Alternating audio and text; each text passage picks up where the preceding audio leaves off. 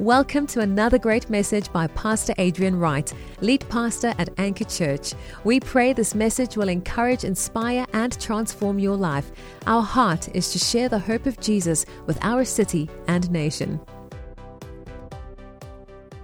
We're in the Old Testament, in the book of Jeremiah. So if you have your Bibles here this morning, you can turn with me to Jeremiah chapter number 1. And I briefly mentioned a few things last week. But today I want to share a message with you entitled Late to the Conversation. Late to the Conversation. I want you to do something that I know all of you wish pastors would stop doing, but because since I'm here and I have the microphone, I'm going to make you do it anyways. I want you to just turn to the person next to you and say, hey, you're late to the conversation. Just go ahead and do that right now. You're late to the conversation. You can shake your head disapprovingly and be like, please catch up, all right? I don't know if you've ever been in a meeting where you've been discussing a specific situation or a specific issue, maybe for 20 or 30 or 40 minutes, and after having kind of analyzed the problem and discussed different viewpoints and already perhaps arrived at some conclusions and made some decisions about how to handle the situation, all of a sudden there's always that one employee that can never be on time for anything that like busts into the door and is always like, hey, I'm sorry I'm late, guys. Traffic was a nightmare. Right? It's like always everybody else gets through traffic, but they are always stuck in traffic. Or I'm so sorry, my alarm didn't go off, or I couldn't find my keys. And sometimes those excuses are true, but more often than not, that's not really the reason. And you get people that are serial latecomers. They're just procrastinators. You know, if they were honest, they were like, I'm so sorry I'm late for this meeting, but I just couldn't leave, the series I'm watching on Netflix was right at this critical point, and actually, I couldn't leave and be on time for this meeting. That's what they would probably say if they were being honest. And so people get better and better at their excuses if they're serial latecomers. And I remember when I worked for a Christian publication, it was a magazine, and we had a graphic designer he was genius. He was an incredible designer, incredibly creative guy, but he was a serial latecomer. He came late to every meeting.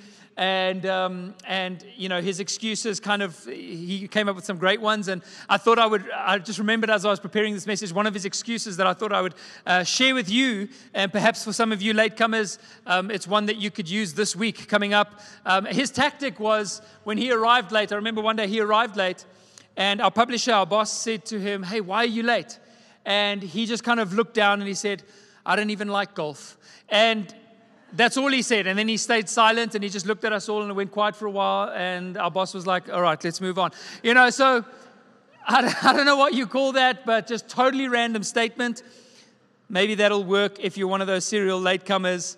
The problem, however, with people that arrive late to these meetings is that, once they're there, they want to start contributing to a conversation that has already progressed.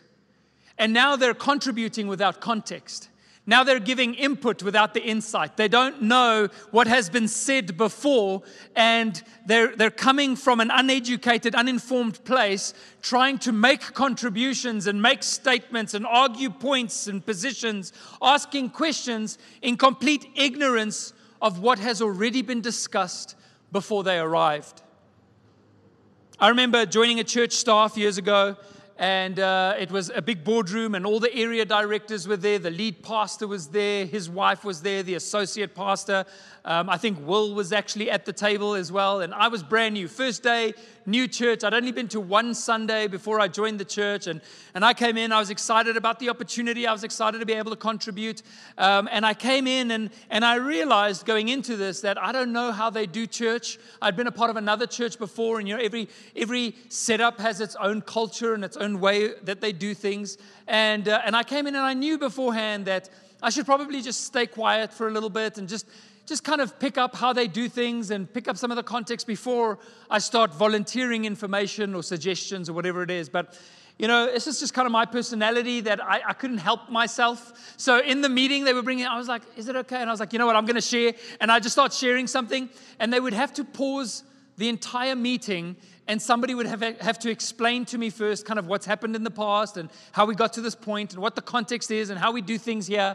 And I was like, oh, okay, cool, no, I get it. And it wouldn't be 5 minutes before I'd make another suggestion, and they'd have to stop the whole meeting and explain everything to me. And eventually the associate pastor took me aside after the meeting, and he was like, let me just tell you how things work. Yeah, I was like, please don't do that again.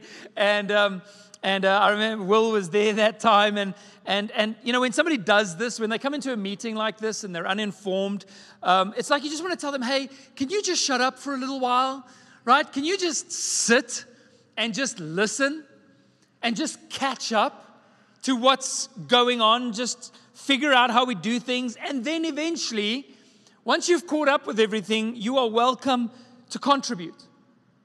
I'm sure that's what Will and my other new co-workers at the time were thinking about me on that first day. Last week we looked briefly at the opening chapter of Jeremiah, how God calls Jeremiah. And I wanted to just take one verse that we mentioned last week in Jeremiah 1 verse 5. And I just want to look at just specifically how God, we can put the full verse up there, not just that first point.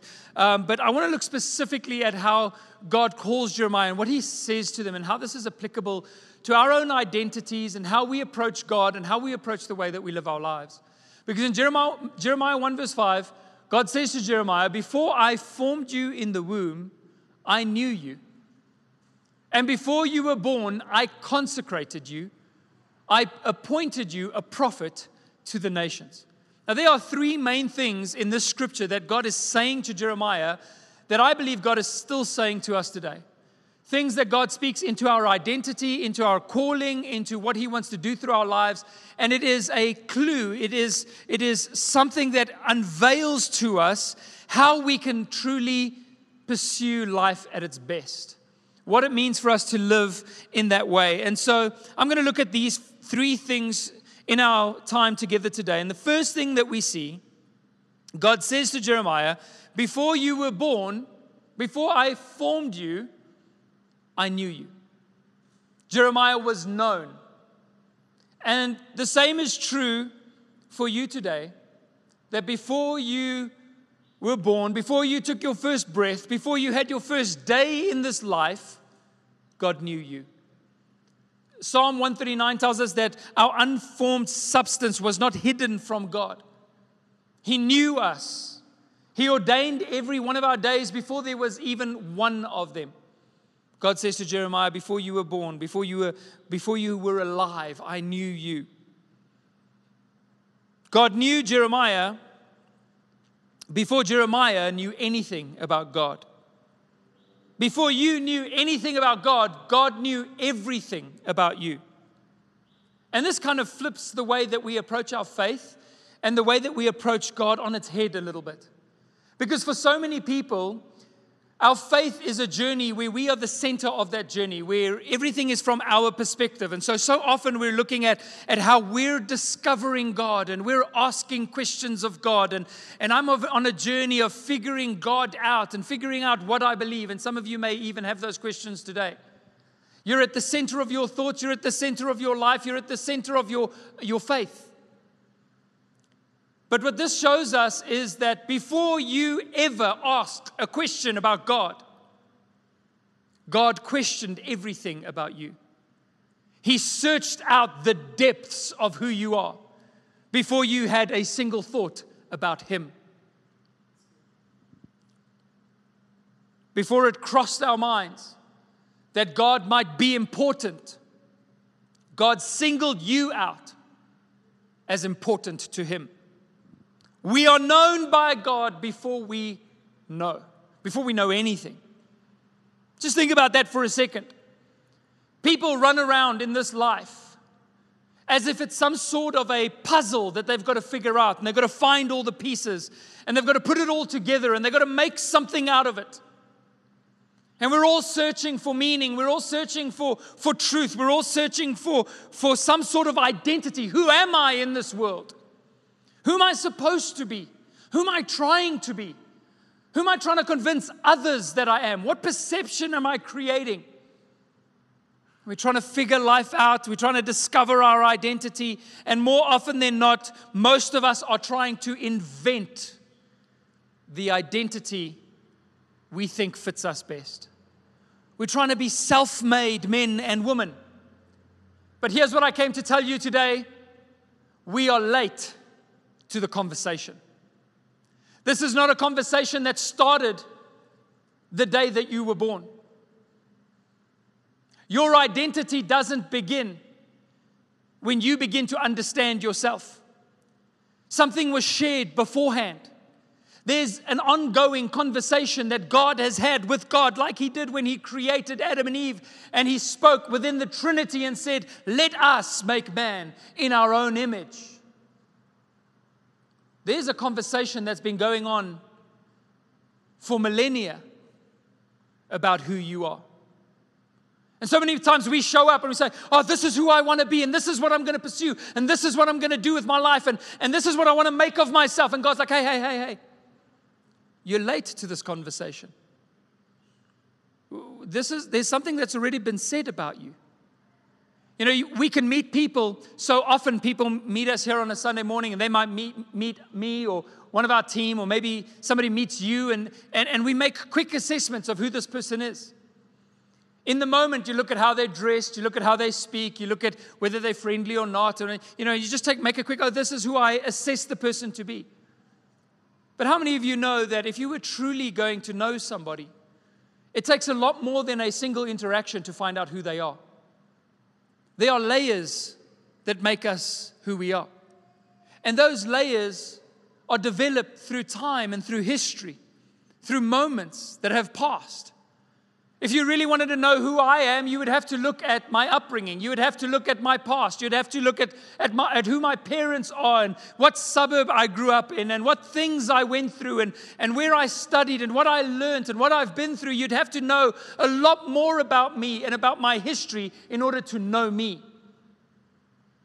But so many times when we evaluate who we are, looking in the mirror, we just look at the moment. And that moment could be your entire life. You could assess your entire life. It's still not the full story. It's still not the whole picture. Because there's something that was said about you, that was decided about you, that was planned concerning you before you were even around to join the conversation. And it's ultimately what God says about you. What He has designed you for. We don't invent ourselves, contrary to popular belief. The gospel of our age is to be self-made men, have self-confidence. Come on, you can do it. If you believe it, you can achieve it. That is the motto of our world. I was reading some stuff by G.K. Chesterton this week. In his book called Orthodoxy, one of his early chapters, he says, only lunatics are completely self-confident. Only lunatics completely believe in themselves. It's a fallacy. You have to be nuts to think that way. We don't invent ourselves. We aren't our own creators. You are not your own idea. You were born into a world that existed before you. It's hard for us to imagine that sometimes because we think everything begins and ends with us, surely. What did people do before we were alive? And what will they do when we're gone? Poor souls. But you were born into a world that was already in motion at the time of your birth. You grow in a life that was provided for you. You interact with others in complex relationships with individuals that have destinies that are already in full swing. And you had no part in putting those things into motion. And so if we're going to live authentically, we must be aware that we are living in the middle of a story that began before us and will conclude long after us. It's a story written by someone else. A story written by God, the Creator, the author of all things. I don't know if you've ever picked up a new hobby or a new interest and it's something that you instantly fell in love with. You became passionate about it overnight and so you know wherever you go, you're telling people about this new hobby that you have and how amazing it is and how it's changed your life, and you're sharing information about it. where are all my CrossFit people today? How do you know somebody's doing CrossFit? They'll tell you. Okay, you don't have to ask. They'll tell you. They'll volunteer that info up front. If people get excited about it, then they know very little, but they're passionate, and so they share it. And that's all fine and well. I've done that many times when I discover something new, and then I'm like evangelizing everybody to this newfound hobby that I have. Except then when you meet somebody that's actually been doing it for a long time. Somebody that's actually perhaps owns a CrossFit box or, is a world champion at it, and you've been sharing all these bits of information, and then there comes a point where they just can't listen to it anymore, and they start correcting your terminology, and they start correcting your view of the history of whatever hobby it is, and in that moment, it's easy to really feel like a fool. You're sitting at a braai perhaps, and you're telling everybody, and somebody's like, yeah, I'm actually the world champion at that, and you're like, oh, cool. So you tell us about it, like, I'll hand over to you now. And you just kind of quieten down and listen to what they have to say because you realize that they know more about it than what you do. Well, that's what discovering your destiny is like. That's what it looks like to discover your destiny. How many of us go before God passionately going, oh God, I just discovered this thing about me, and this is who I am, and this is how I'm going to make a difference. I got to laugh sometimes at the Christians like, I am the head and not the tail. I am the first and not the, then they go with this whole like little thing that they get from the Old Testament. They're like, and I am. And we go before God and we go, God, this is who I am. And this is how I'm going to live. And I'm going to change the world. And God, can you just get on board with my plans? And God's like, hey, just calm down for a second. I knew you before you knew yourself. I know better than what you know about who you are, and what your destiny is. I'm the one who invented you. I'm the one who gave you that destiny. I'm the one who created you. I'm the one who put you together. I'm the one who's writing your story. You're late to this conversation. You're late to the discussion about your identity. I think we need to take a step back. We need to just shut up for a little bit sometimes. Just be still and know that I am God. And let God tell you who you are before you start telling Him who you think you are. This is how we discover true identity. So before you go on trying to create your own life and blaze your own trail and carve out your own path, why don't we just sit quietly for a while, Anchor Church, and let God teach us about who we're supposed to be. Your identity doesn't begin when you begin to understand yourself. There's something previous to your thoughts, and that's what God thinks. And here's the beautiful thing. God invites us to come and sit at His feet. And it's not like He leaves us in the dark. He wants to inform you. He wants to guide you. He wants to lead you into the person He created you to be. And as He speaks over us and we get the context and we get the understanding and we get the revelation, beyond the world's perceptions of us and our own perceptions of ourselves, we begin to understand, oh, this is who God made me to be. Like He did with Jeremiah. Over time, we gradually get to participate in the conversation.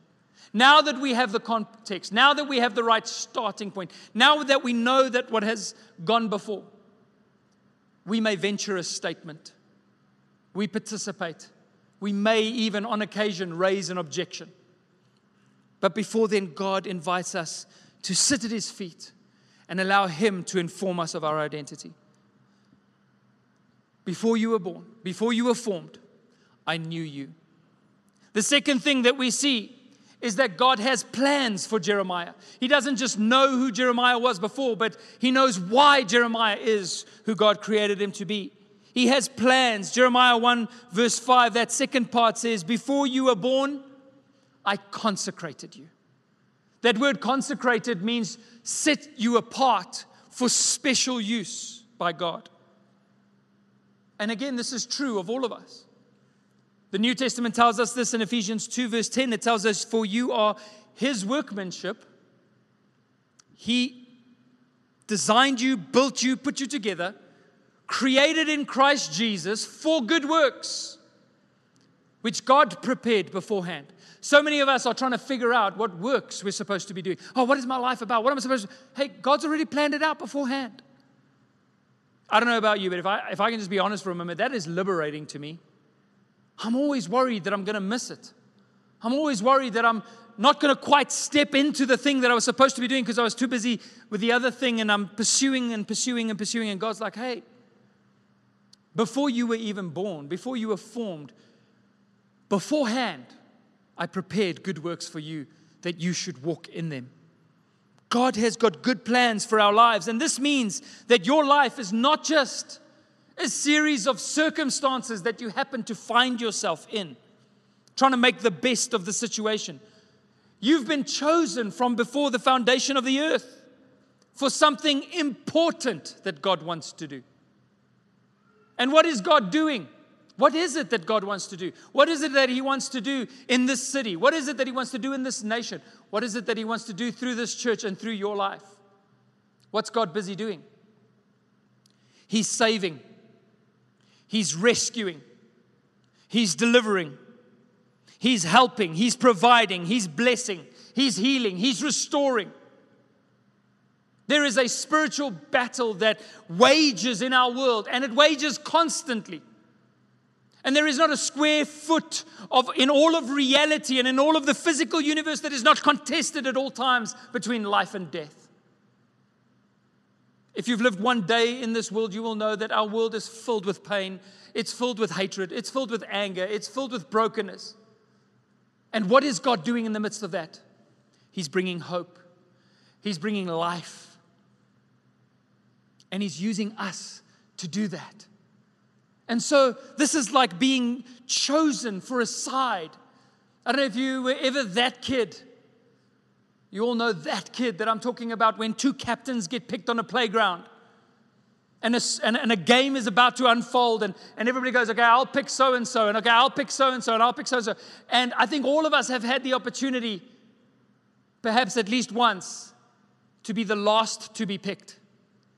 And it's a terrible realization when the two captains start fighting over who doesn't want to pick you.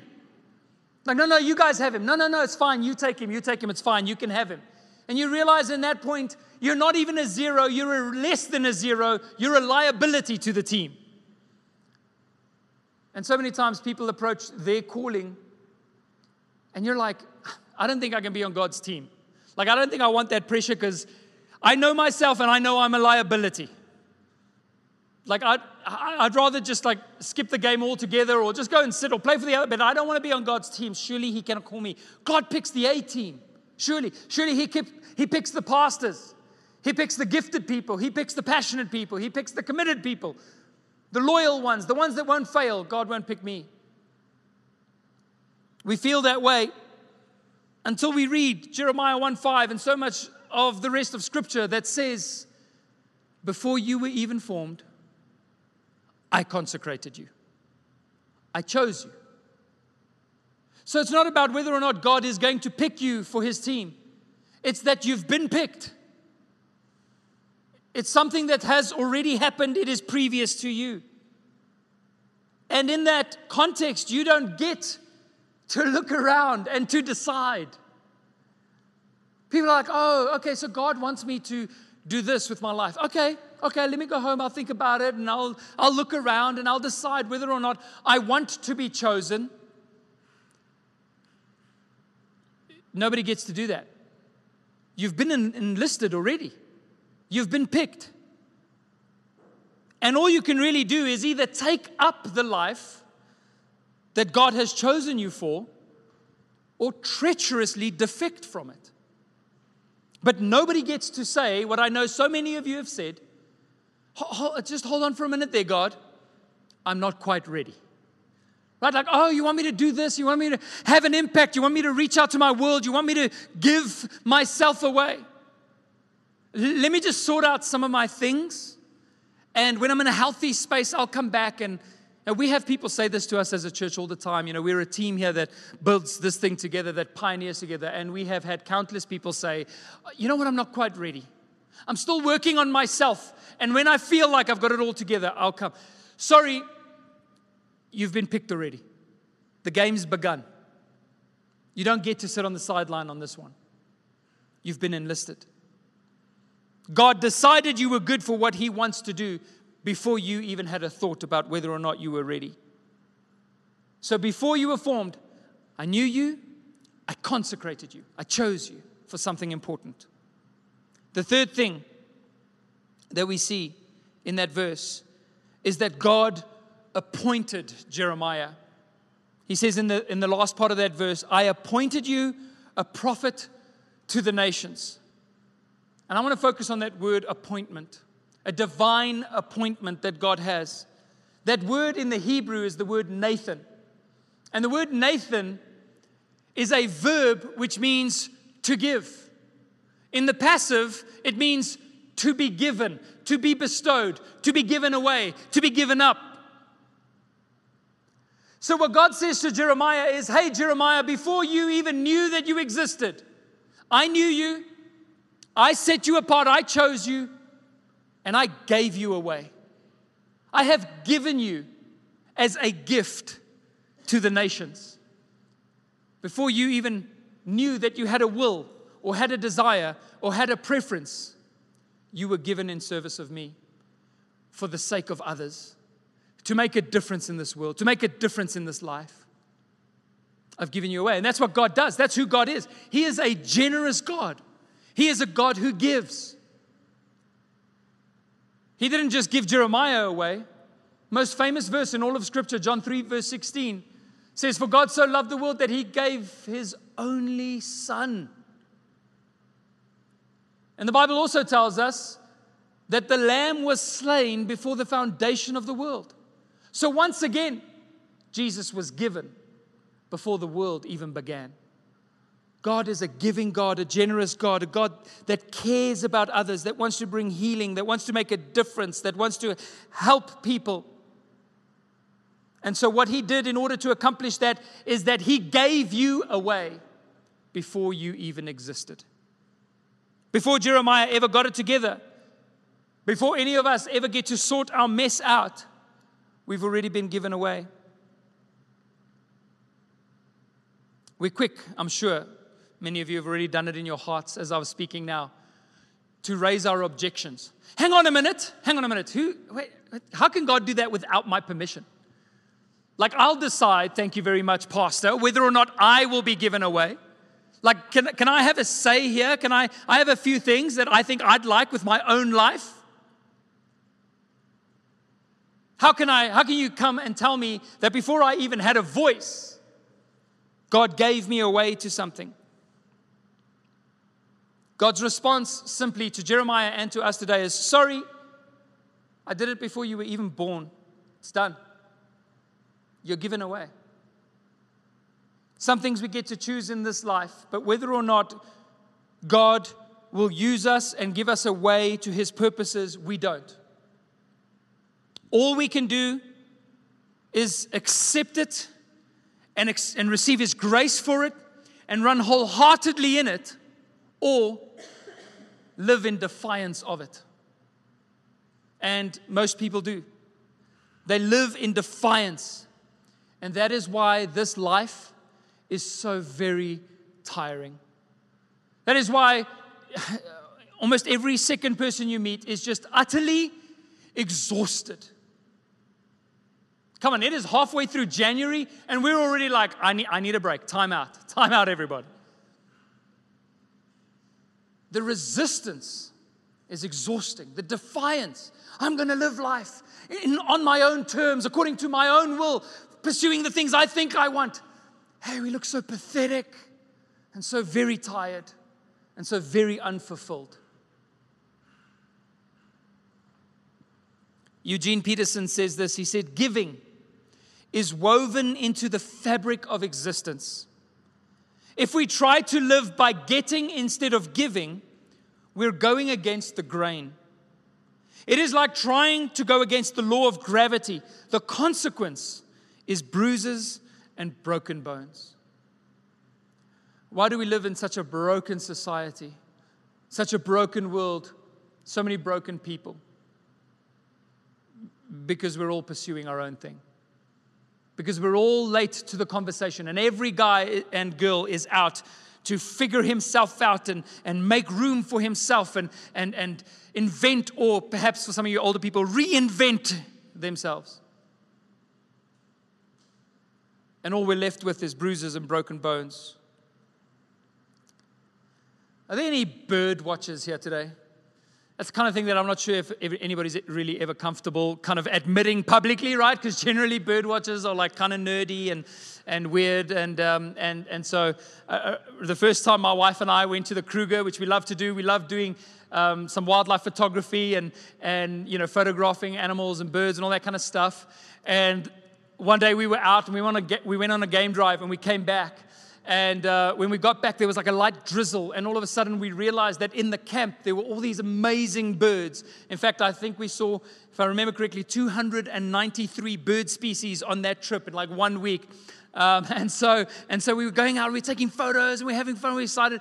At one point, there was a carmine bee-eater that came into the camp, like in the midst of the tents. And if you know the bee-eaters, they normally land on the same branch all the time. And so I was standing on one side, on one end of the camp near the tents, and there was a branch, and the bee-eater was landing there, and my wife Lee went over to the branch on the other side, and so the bird would fly over, and I'd try to get a photo of it landing, and then it would fly, and I knew it was going to, I'd be like, it's coming towards you, and she's like getting her camera ready, and then she would shout, hey, it's heading your way, and total nerds, absolute nerds, everybody watching, like, what are these guys doing?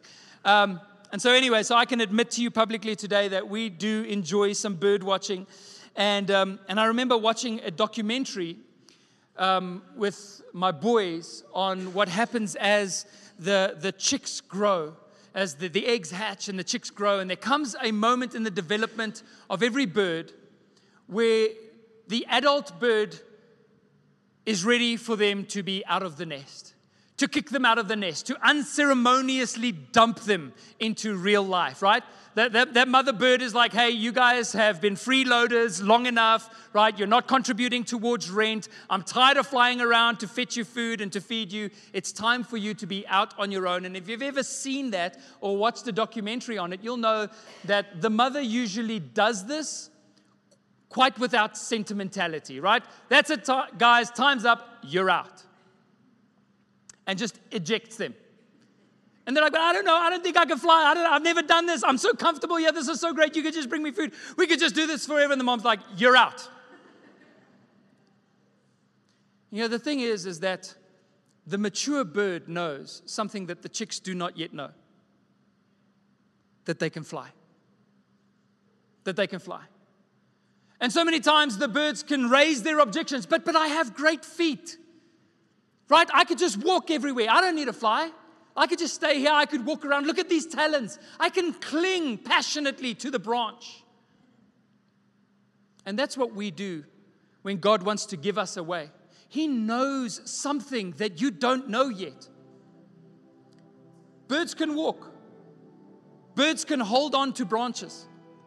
But how many of you know that that is not the defining characteristic of a bird? The beauty of a bird, the grace of a bird, the reason why we admire the birds is because of the effortlessness with which they can fly. You weren't created to live this small life that you are pursuing, and I beg you to stop. It's not about you. It's not about your preference. It's not about what you think, even about yourself. In one of those situations, one of those chicks that was being ejected from the nest held on for dear life until the mother bird started pecking at the feet. No, you're going. And somewhere between the nest and the ground, that young bird discovered it could fly. That there was a grace on its life, that it could do something miraculous in being able to fly, a characteristic action, life at its best. If you've ever seen a bird with a broken wing that can no longer fly, all of us consider it a tragedy, right? Oh, this bird should be soaring, but yet it's on the ground. And I think God's heart breaks when He looks at so much of the church and so many believers and go, you should be soaring. I've given you a way to this incredibly miraculous thing. And you're just hopping around the ground. No, I'm okay, just picking up the scraps. It's not what you've been intended for, church. It's not life at its best. Giving is what we do best. That's our flying, is to give. It's the action we were designed for before birth. We were given away to our families, to our neighbors, to our friends, to our enemies, to our nation. Our lives exist for others. The church is the only organization that exists for its non-members. We're given away to the nations. And when we make life about us, when we try to cling to our own desires, we look so pathetic doing it. And instead of that, what God wants to do is that He wants to launch you into the life of faith, into the life of purpose, into the life of giving, to live by His grace and not by the tenacity with which you can cling to your own safety. This is what Jeremiah did. When God ejected him, even though he felt he wasn't ready. And we'll look at some of those objections where he's like, I'm just not ready for this, God. And God's like, you're going. He believed God. And in time, we see a miraculous thing started to happen. He began to participate in the giving. He threw himself into God's purpose for his life. I want to end by saying this today.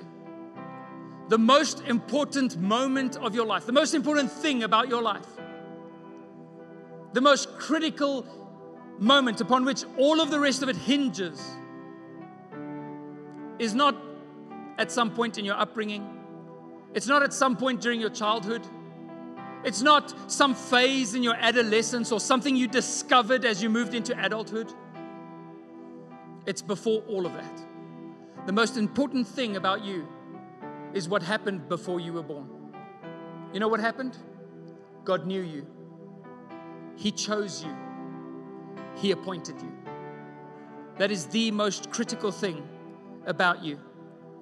He knew us, therefore we're not here by accident.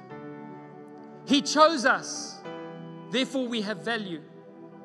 And He gave us, and therefore we must not I plead with you, Anchor Church, be consumers. We're givers, not consumers. Last week I asked, how can we be excellent and live in excellence without making life all about ourselves? The answer is to know who you were before. To live out who God created you to be and not to live against it. You are known, you are chosen, and you are given away. And if we will trust in the Lord with all of our hearts and lean not in our own understanding, and we will step out from beyond our safety and our preference and our comfort, we will discover that God's grace is there to make us fly, and we will begin to live life at its best. What do we do this week? Maybe we should talk a little less, quieten ourselves before God, humble ourselves and say, Lord, teach me about who I am. You're the one who gets to determine the boundaries of my living, who I am and what I've been created to do. And as we discover this over time, as we journey, I believe God will lead us into things so miraculous. You'll look in the mirror and go, how is it possible that God could use someone like me to accomplish something like that? Amen? Amen. Won't you stand with me this morning as we pray?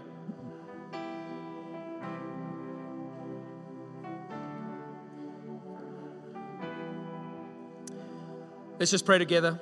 Let's just go before God. Father, we thank you this morning. And I had this sense in the first service, and I have that same sense right now, that this is a moment for us, not just to end a sermon with a quick prayer and leave, but to actually come to a place of repentance, Repentance means to change your mind. It means to turn around. It means to go back to God. And I'm not talking about repentance because there's condemnation or because there's judgment or because there's fear.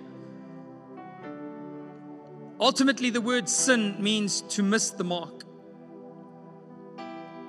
It's an archery term that means that we've missed what we were created to be. We're out of alignment. And I just feel like this is such a great opportunity for us to say, God, I want to be back in alignment. I want to come and sit at your feet. I'm sorry for telling you who I thought I was supposed to be and what you were supposed to do for me as a result. And instead, I humble myself before you and I say, Lord, have your way with me. Let's do that right now. In every heart, I can't do this for you. I can't do this for you. In every heart right now, God, I submit. I surrender. I humble myself. I'm sorry for trying to design my own life. I'm sorry for trying to invent myself and create myself and convince others of this person I'm trying to be. I just put all of that aside right now, God. I lay it down and I say, here I am, Lord. Here I am, Lord. Will you teach me? Will you teach us about who you've created us to be?